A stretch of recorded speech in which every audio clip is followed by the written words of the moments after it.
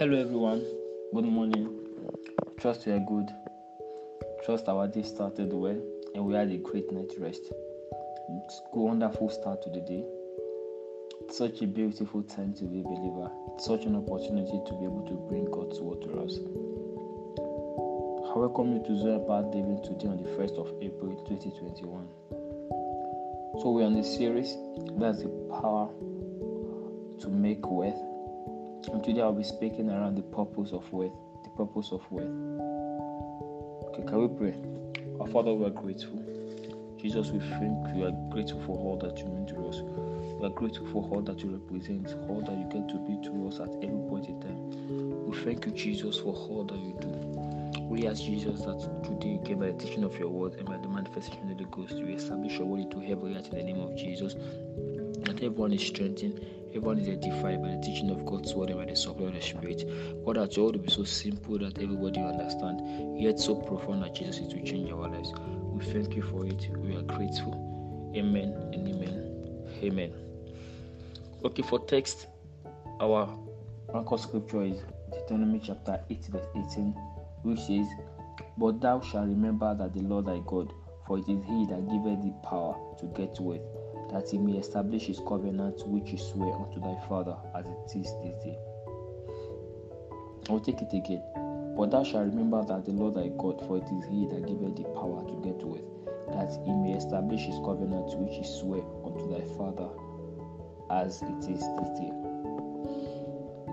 So, for a little intro, can I run through some thoughts with you? Okay, just imagine this analogy with me.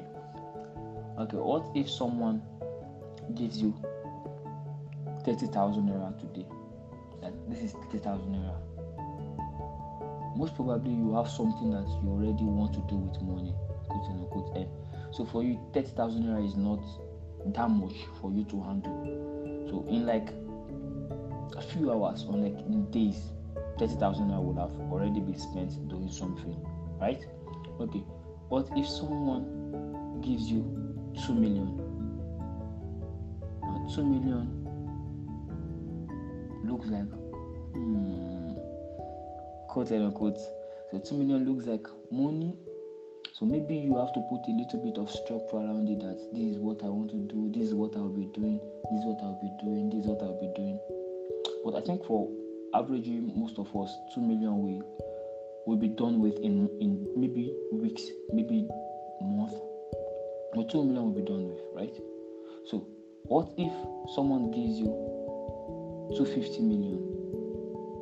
Wow, that sounds like money, right? What if someone gives you 250 million?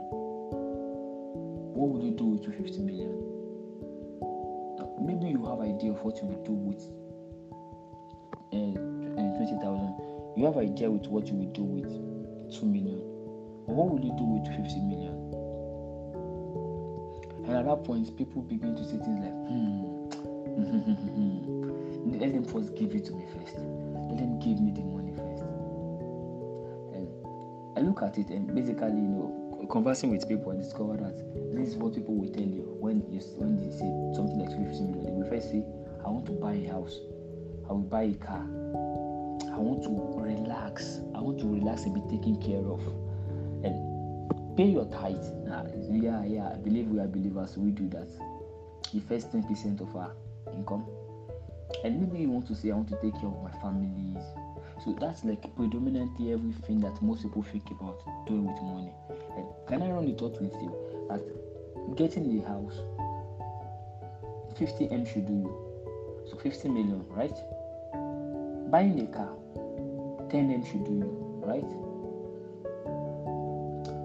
Let's say you want to relax and be taken care of, you want to take a trip somewhere, just relax. You're talking about 50 million, to and fro, let's say shopping with your wife and all of that stuff. Then you are looking into, maybe I want to hold a business. Then you're talking about maybe 30 million into a business. Now, 30 million business is not a small business. Get me? Now, you pay your tithe 20 million, and let's say I want to take care of my family. And my mother and my dad, they tried for me, they really labored. I want them to just relax, maybe just take them out, buy them something and every other stuff. We are talking 15-20 million, right? So now you discover that by the time you are done with all of that, you still have 100 million left untouched. But the funny thing is that we ask people around and people say stuff like, no, I'm trusting God for the over and beyond. I'm trusting God for the million flows. I'm trusting God for the billion flows. And literally, this is a person that doesn't even know what he wants to do with 250 million.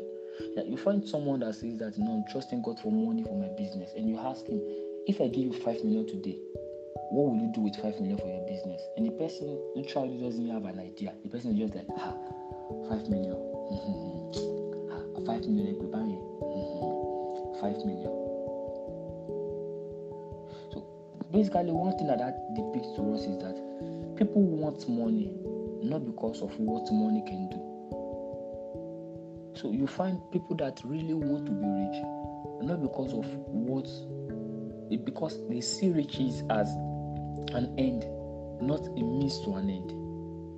So you find people that in this conversation are, I want to be rich, I want to make money, and at the back of that conversation is just this thing of insecurity that if I have money, I will be going out anyhow, I'll be doing things anyhow, I'll be basically it's around this circle of not really because of what money can do, but because of they just want to be rich because they see money as an end.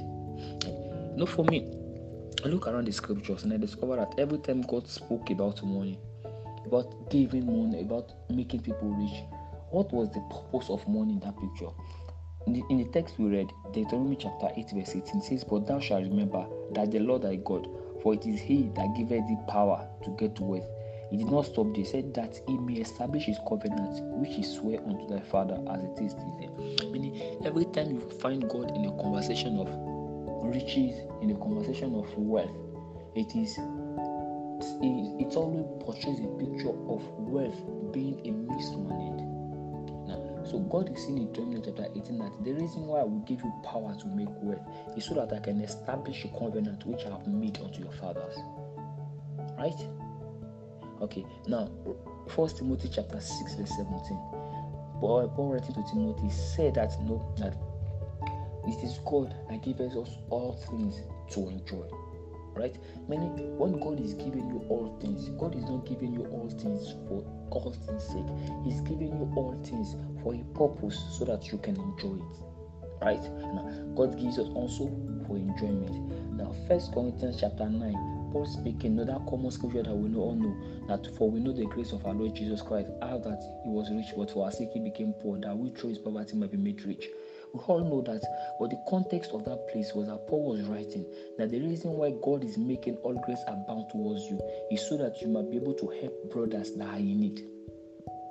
So in this conversation of money, this conversation of wealth, one thing that the Bible portrays to us very clearly is that God gives to an end.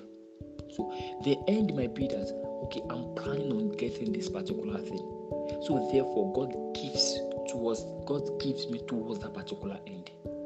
Because so many times, if we are not careful in this our approach of how we look for money, we tend to make money become a god. We tend to make money become an idol, meaning that people now begin to want money to be what God should be. Now people now begin to, I have 5 million in my account, so therefore I'm not afraid of the future. I have 10 million in my account, so therefore I don't think about what will happen to my children. So I have money in my account, so therefore I don't really need God for healing because I can afford medical expenses. I have this amount in my account, so therefore I don't really need to pray because no matter what comes my way, I have money to afford it. So it is our quest for money. If we are not careful, we will make money what God is supposed to be. And I pray that we will never make money what God is supposed to be to us. God is supposed to be the person that gives us joy for the future. The Bible says that Christ in me is the hope of glory. If there's any reason why you have a hope for tomorrow, it's not because of the money in your account, it's because there is God for you. If there's any reason why you look forward towards the future for what that your children will become, it's not because of the money you have deposited in the bank, but it's because of God, that you know that God is for them. If any day you wake up and you are sure that the day will be better, it's not because of the money you left in your account yesterday. It's because you know that God is your ever-present help in time of trouble. If any day you need healing, you will not so much rest that it is because of the medical analysis that you had, but because the Lord was striped so that you can be healed. And in that conversation, it rotates around that.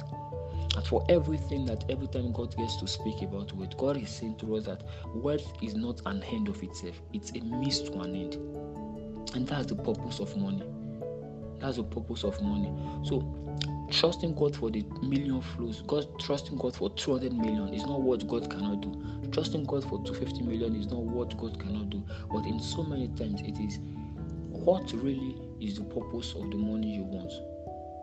What really is the purpose of the money you want? God can give you billions, He can give you hundreds of trillions. He has it enough to give it to you. He has enough to give it to you. But there's a purpose for wealth. And the purpose for wealth is that money and riches is supposed to be a means to an end. It's supposed to help you achieve a particular goal. It's supposed to be that I need this particular money so I can do this. I need this so I can do this. I need this so I can do this. I want this so I can do this.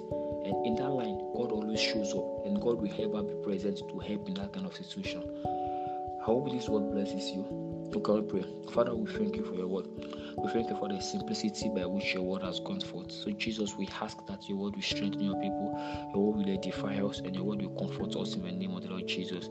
That with signs and wonders, you will confirm these words, with healing and miracles and diverse manifestation of the Holy Ghost, you will confirm these words. And Father, that will help us to focus on you and not lose focus. We thank you for it. We are grateful. In Jesus' name, and everybody says, Amen. Wow. So I hope you enjoyed this. Sorry for bringing the podcast to you on Wednesdays. I'm looking forward to us making it being a particular an event in our days, in our week that we can look forward to. Not just another Sunday sermon, but something that is applicable in our weeks. So we are working around restructuring Zoe Empowered Living. I will encourage you and I will plead with you to bear with us for the moment. So next week I'll be starting a teaching series. I will announce it next week as we look forward to that. So thank you for tuning in. I'm Adepo Jibolaji. God bless you. God bless you too. Have a fruitful day and a wonderful time doing all that you do. The hands of the Lord is upon you and you prosper in all that you do. I love you big.